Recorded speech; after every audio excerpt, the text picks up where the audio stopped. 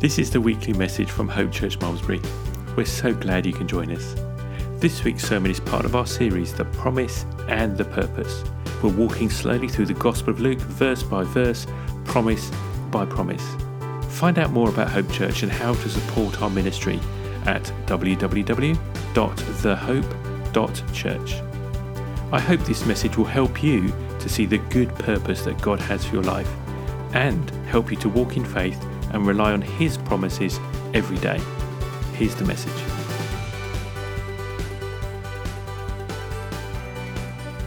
Well, it's good to be home. It's good to be back after a 2-week gap. Kids say it's the longest I've been without hope for 9 years.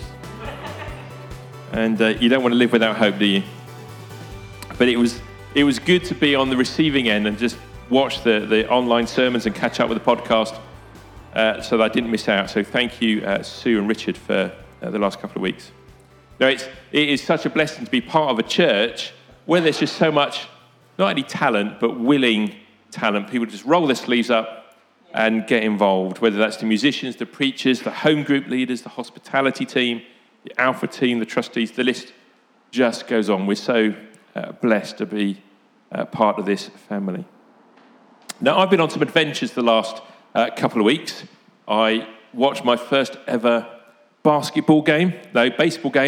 That's confused. Yeah, it's like cricket in a circle. So I watched the Chicago Cubs play baseball while eating hot dogs. I was eating the hot dogs. They were playing baseball. The two don't go together. I then went exploring some Mayan ruins in the jungles of Belize, which was amazing. Full Indiana Jones mode all the way through. I'm not sure whether that's actually rain on my glasses or tears of joy, because with the benefit of hindsight, we'd actually managed to climb that ziggurat with COVID. If I'd been wearing my Apple Watch, it would have been phoning for an ambulance by the time I got to the top. But we made it. I'll tell you a little bit more about those trips later on. But for now, we're going to turn to the scripture, continuing the theme from last week, actually, about what does it mean to trust God? What does it mean to trust God to provide for you rather than trying to hoard all your stuff and provide for yourself? And actually, in some little way, my adventures over the last couple of weeks have been a testimony just to that in a very simple way. You know, what a blessing to go and visit America and Chicago and Belize, all these things, and someone else picked up all the bills. So it's a blessing to be your own sermon illustration once in a while, which is good. So turn with me in your Bibles to Luke chapter 12. Open your apps, flick to the page, and we're starting at verse 22. And he, that's Jesus, said to his disciples, "Therefore I tell you, do not be anxious about your life, what you will eat, nor about your body, what you will put on. Life is more than food, and the body is more than clothing. Consider the ravens. They neither sow nor reap. They have neither storehouses nor barns, yet God feeds them. And how much more value are you than the birds? So which of you, by being anxious, can add a single hour to his span of life? If then you are not able to do such a small thing as that." See, remember, Jesus is talking from his perspective as God. So for him, adding an hour to your life is just a small thing, right? If you can't even do such a small thing as that, why are you anxious about all the rest? I mean, consider the lilies, consider the flowers, how they grow. They neither toil nor spin. Yet I tell you, even Solomon, in all of his glory, was not arrayed like one of these. But if he so clothes the grasses, which is alive today in the field, and tomorrow is thrown in the oven, how much more will he clothe you, O you of little faith? And do not seek what you are to eat or what you are to drink, nor be worried. For all the nations of the world, they seek after these things, and your Father knows that you need them. So instead, seek his kingdom, and all these things will be added to you. So fear not, little flock. Fear not, little flock. For it is your Father's good pleasure to give you the kingdom. So sell your possessions, give to the needy, provide yourselves with money bags that do not grow old, with a treasure in the heavens that does not fail, where no thief approaches, no moth destroys. For where your treasure is, there your heart will be also. So the passage this week it comes at a bit of a scene change. Yeah, last week, Richard, he unpacked the parable of the rich fool, which Jesus shared with the whole crowd in response to someone calling on Jesus to settle his inheritance dispute. But now the focus shifts as Jesus turns his attention to his disciples, no longer talking to the whole crowd, but now talking just to his disciples. And he digs a little deeper. He's teaching them and he's showing them, and so showing us what it means to be a Jesus follower. What does it mean to be a Jesus disciple? How should you think? How should you view the world? What are the attitudes and priorities that should mark us out as being different from the rest of the world? Now, in 1943, a chap called Abraham Maslow, he published a paper on human motivation, and he included in it something he described as his hierarchy of needs. If you ever study psychology, something that you'll have to write essays on, I'm sure. And Maslow's hierarchy of needs was a model of what he thought people needed in order to be happy. What are the things that people strive for, chase after in order to be happy human beings, almost at an instinctive level, without thinking about what you're thinking about? What do you chase after? And it's often described as a kind of like a pyramid like this. And we'll be referring to this several times through the sermon. But let me just quickly explain what it means, because maybe you don't have binoculars with you. So at the bottom, the two layers are talking about the basic human needs. So first of all, you've got your need for food, for water, for warmth, for rest, for a roof over your head, kind of the very basics. Things that if you don't have them, that's all that consumes your attention, trying to get hold of food, water, somewhere to sleep. Assuming you've got food and water, then the next level up is called safety needs. In other words, okay, well, how do I make sure I'm going to have food and water tomorrow? Okay, so you start kind of worrying about your security tomorrow rather than your immediate needs today. Assuming you've got those kinds of things sorted, okay, then the model moves on to talk about psychological needs. So have friendships, have relationships. You know, you've got food for today, you've got food for tomorrow, and now you start thinking about, well, I want someone to share it with. Right? I want to have relationships. And once you've got those relationships, you then just want to start feeling good about yourself. So the next level is called esteem, the sense of prestige. Do people recognize how clever you are for the fact that you've now got food and water and someone to share it with? Right? And finally get to the top of the pyramid, which is called self-fulfillment. And it's here that once all their other needs are met, people can then go in search of spiritual enlightenment and a sense of fulfillment, a sense of purpose. So this was Maslow's model for human psychology.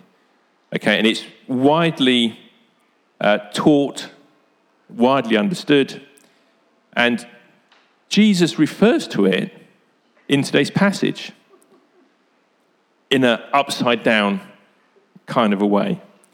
You see, Maslow's pyramid of human needs is the way, by default, many human beings see the world when they don't include God in their thinking and their worldview. And Maslow's model is the default mindset of human beings. Today, it shapes social policy. It defines our politics. It influences economic planning. It is a pervasive worldview. And Jesus says, in today's little aside to his disciples, yeah, that's completely wrong. So if you want to understand what it is at the root of our society that is so wrong, that is causing the world to, pardon my French, go to hell in a handcart, why are people spending all their time chasing after things that do not make them happy?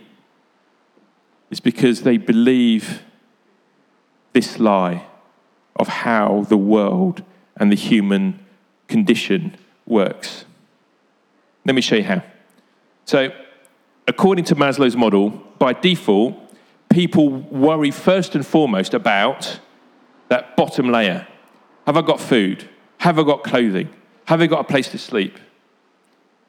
But Jesus says, verse 22, therefore I tell you, do not be anxious about your life, about what you will eat, nor about your body, the clothes that you'll be putting on it. Jesus is saying, do not be preoccupied first and foremost with providing for your basic needs, because you should be trusting God to provide those things for you, right? Give us this day our daily bread. It's the way Jesus taught us how to pray. And just make sure, as Richard said last week, don't go around stealing other people's sandwiches. I mean, that is an unusual turn of phrase. I've heard of not stealing someone else's thunder, but never don't go around stealing other people's sandwiches. Is that an army phrase? Probably. Yeah. Well, so anyway, give us this day our daily sandwiches and don't let Richard steal them. That's how Jesus taught people to pray. So if we kind of move up the model again, the world says, okay, well, now I've got food and water, now I need security. Yeah. Now I'm starting to worry about, well, am I going to have clothes for tomorrow? Am I going to have food for tomorrow? Am I going to have financial security? Am I going to have enough for today and for tomorrow? So what do? The world teaches us we need to save, we need to plan, we need to hoard what we have to make sure that tomorrow we can meet our needs. Are you recognizing this way the world teaches us how to think? But what does Jesus say? He doesn't say, hoard all your stuff because you might need something tomorrow. Jesus says, verse 33, sell your possessions, give to the needy, provide yourselves with money bags that do not grow old, with a treasure in heaven that will never fail, where no thief can approach it, no moth can destroy it. See, the world says, you've got to save for tomorrow. You've got to invest in some shares. You've got to buy some antiques that are going to gain in value. You've got to invest in some Bitcoin. You've got to save for tomorrow. But Jesus says, no. Sell that stuff and give the money to the people who need it today. See the contrast. And moving back on up the model, we've got the kind of the psychological needs in the middle. Yeah, Maslow says, or the world says, your family, your friends, that sense of belonging, that sense of fitting in, they're all so important. That's where kind of peer pressure comes from, and that kind of group thinking. It could pull us in directions that are actually not healthy. What does Jesus say via the Apostle Paul? Romans 12:2. Do not conform to the world. Don't fit in with everyone else just so that you feel part of the crowd, but allow yourself to be transformed by the renewal of your mind. And then by testing, you can discern what is the will of God. And in 1 Corinthians 15:33, he says, do not be deceived. Bad company ruins good morals. In other words, Jesus says, don't follow the crowd. Don't follow popular opinion. Don't worry about fitting in. Back to the pyramid of lies. Yeah, once you've got the basics filled, says the world, I've got food, I've got water, I've got savings for tomorrow, I've got some relationships. Next comes esteem, the blue layer. The desire for a sense of prestige and accomplishment. The world says you need to be recognized for how clever you are. Get those exam results from school and put them in a frame upon the wall. Work hard. Make sure your peers at work acknowledge how clever you are. Get those articles published in a trade journal. Hang those certificates on the wall. Accept those prizes at prize giving day, because the world says this will define how worthy you are. Jesus says, don't seek to be served, seek to serve others. Luke 9:48, he says, whoever is least among you, that's the one who is great. In Matthew 20:16, Jesus says, but the last will be first and the first will be last. You see, receiving all of the accolades that the world has to offer will never give you as much joy and satisfaction as giving another human being the thing that they need. And finally, we get to the top of the pyramid of lies, my new name for it, I like it. We get to the top of the pyramid of lies, and what Maslow and the world would describe as the pinnacle, as the end of human development. We strive for self-actualization, enlightenment, a connection with the divine. So once all of your physical needs have been met, after all your psychological needs have been met, then give some attention to your soul, says the world. But Jesus says, Matthew 6:33, no. Seek first the kingdom of God. Not seek last. Seek first the kingdom of God and his righteousness. And all these other things will be added to you. You see, we might be tempted to think that Jesus takes the world's wisdom and then he turns it upside down. But of course, that's a misreading of history. Because when the world was first created, Adam and Eve lived in the Garden of Eden with God, and their relationship with God was the first and foremost thing. That was all that mattered, and everything else just sorted itself out. The Lion of the Lamb came along. Would you like a sandwich? Don't let Richard see. And then sin enters the story, bringing with it resentment and rebellion and murder, and mankind rejects God's order and goes their own way, building towers at Babel to demonstrate their cleverness and all this kind of stuff.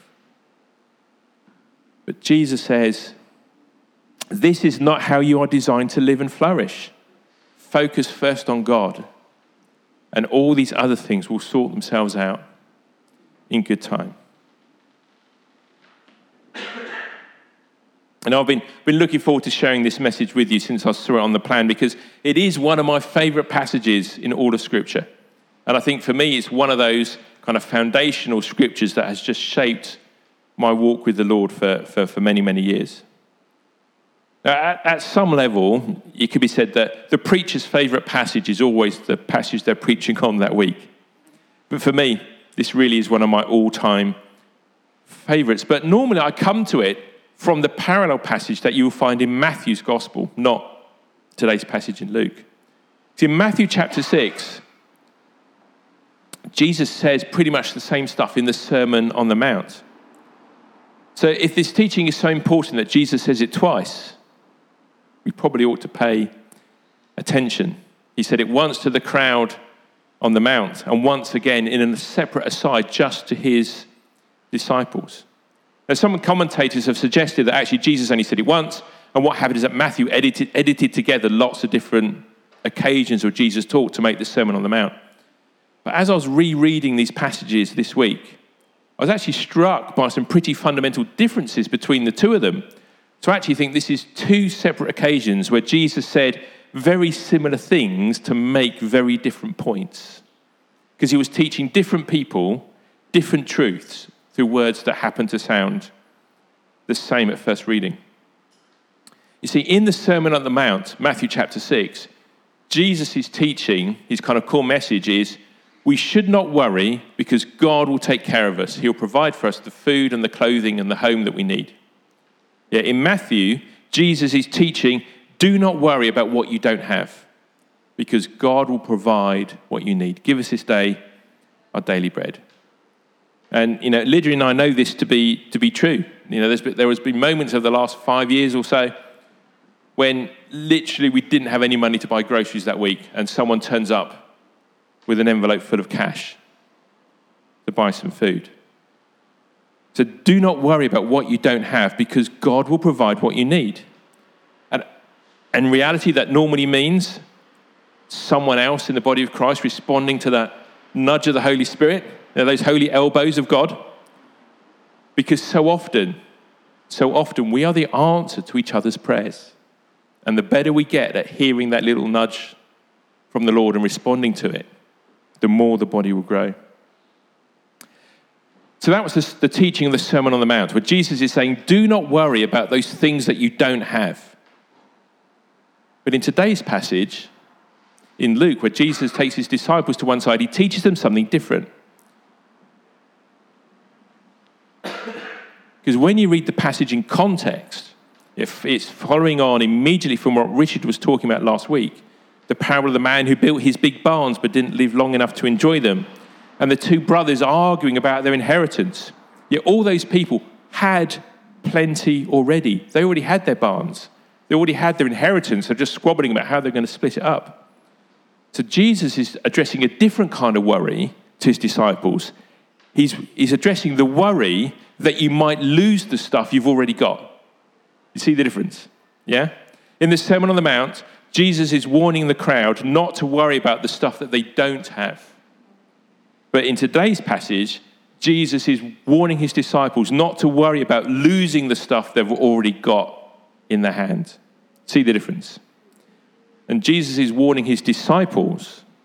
He's warning his disciples and he's warning us not to allow material things and creature comforts to become so important to us that we're not getting anxious about losing them. We hold on to them too tightly. The teaching actually started in Richard's sermon last week when you had those two brothers in the crowd asking Jesus to solve an argument about their inheritance.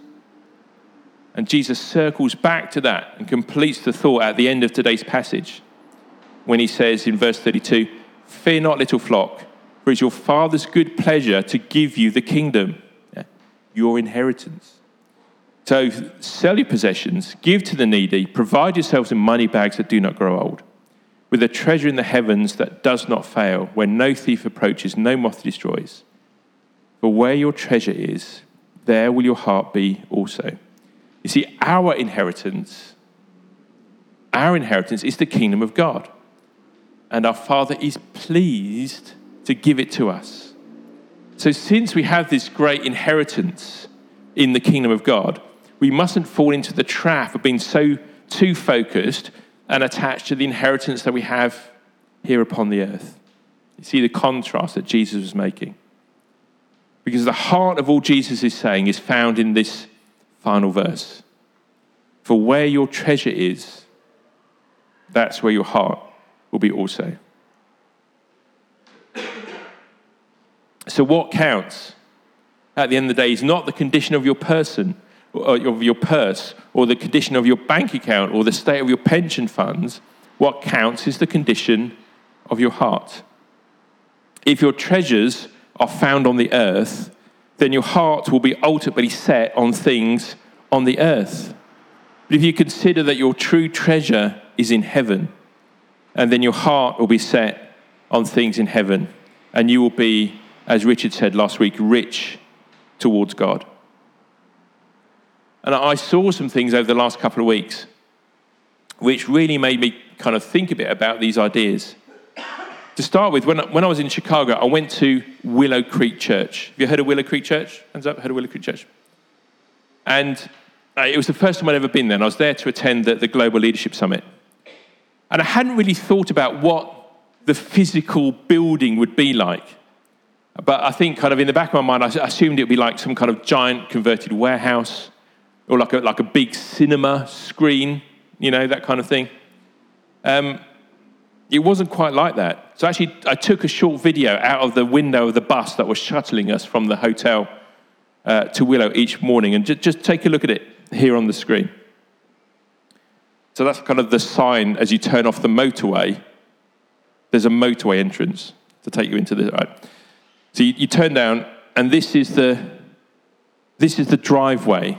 It takes 5 minutes to go down the driveway to get to Willow. And if you just see through the trees, see that big building there?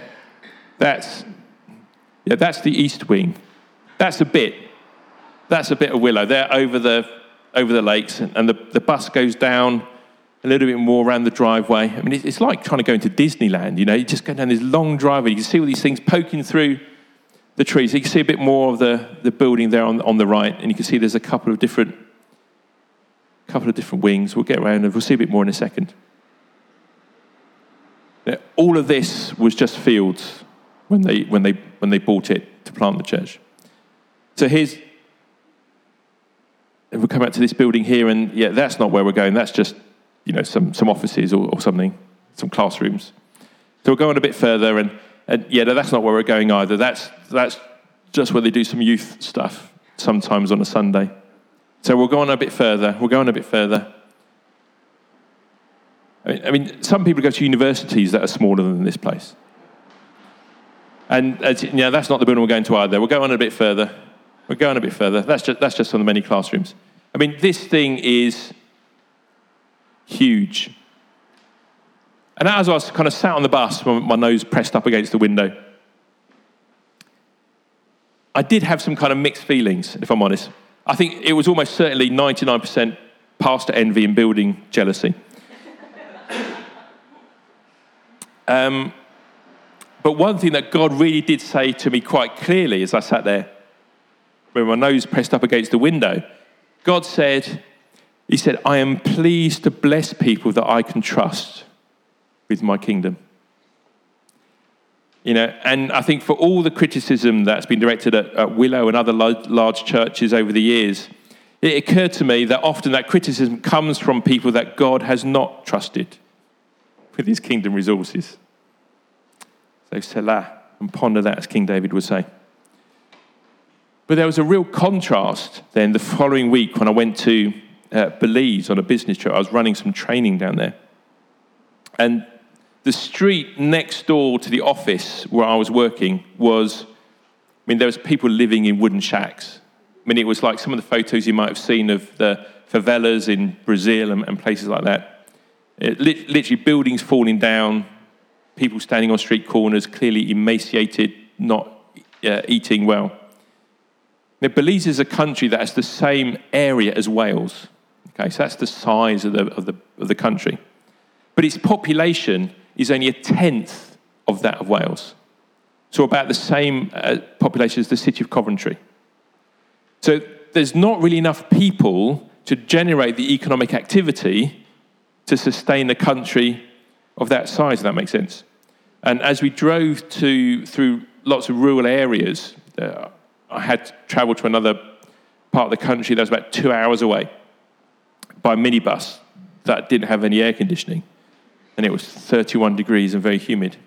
But most of the schools that we went past were clearly all run by missionary organisations. That's kind of where all the education is coming from in the country.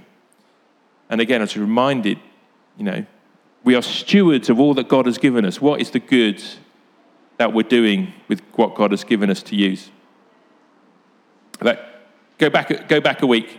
So when I was in Chicago, so all the church leaders who were there at the Global Leadership Summit were invited round for dinner at one of the homes of one of the senior leaders there at Willow. And actually, one of the people who turned up to join in the dinner was Tom DeVries. He's the president of the Global Leadership Summit internationally. And we were, chatting about all kinds of stuff. There's a very interesting conversations I'll share with you another time. But one of the topics that came up was about you just do what you can do. In the situation you're in, with the resources that God has given you, you do what you can do to further the kingdom.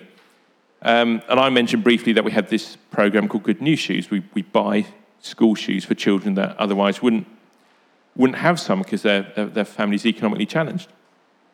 And Tom DeVries said, yeah, we do something similar at Willow. We kind of run holiday Bible clubs and stuff like that, as you might imagine.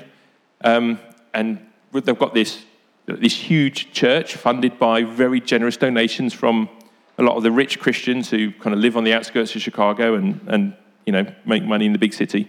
But they also have lots of poor neighborhoods around them as well. And what they realized is that during the school holidays, there's a lot of children that were suffering from food poverty because they weren't getting their free school meals because they weren't at school. We've had similar conversations here in the UK. But because they have this kind of homogeneous environment, so they've got some kind of very rich kids from rich neighborhoods and very poor kids, very poor neighborhoods, they're like, well, we don't want to create stigma or us and them and stuff. So they came up with this idea that every week they'd give the kids a backpack of stuff to take home. And the rich kids would get a magazine and some crayons. The poor kids found that their backpack was full of food. And they kind of took it home. And they were giving out 2,000 backpacks of food to poor families every week during the school summer holidays. And my point is, God said it's the Father's good pleasure to give us the kingdom and all the resources of that kingdom to use for his kingdom's purposes, which is primarily to show God's love to to people who need to receive it. To answer the prayers of those people who are trusting God to provide those things at the bottom of the pyramid of lies. Jesus says, "Fear not, little flock. It is your Father's good pleasure to give you the kingdom." So, sell your possessions, give to the needy, provide yourselves with money bags that do not grow old, with a treasure in the heavens that does not fail, where no thief approaches, no moth destroys. For where your treasure is, there will your heart be also. So that the purpose of today's passage is to show us that the world's view of what matters is totally upside down and inside out compared to God's view of what matters to human beings. And since God designed human beings, I reckon his model is probably right compared to Mr. Maslow. But the promise is that God will provide. He will provide us with that stuff that we need. But we need to focus on the things that are actually more important, the kingdom of God and not the world's pleasures. So the challenge for us this morning is simply to answer the question, where is my treasure this morning? Where is my heart? Up or down? Are there things that we have been holding on to too tightly? Let's pray. Heavenly Father, you know what we need. Help us to always remember that truth and to rely on you more and rely less on ourselves. Help us more quickly to recognize those times when you have blessed us with being the answer to someone else's prayer. And may we move swiftly to share what you have given us and pass it on. May we hold ever more tightly to you and ever more loosely to the treasures of this world. This is our prayer in Jesus' mighty name. And all God's people said, amen, amen. Now to him who is able to do abundantly more than all we can ask or think, according to the power at work within us, to him be the glory in the church and in Christ Jesus throughout all generations, forever and ever. Amen. Amen. God bless you, church. It's great to be home. See you again next week.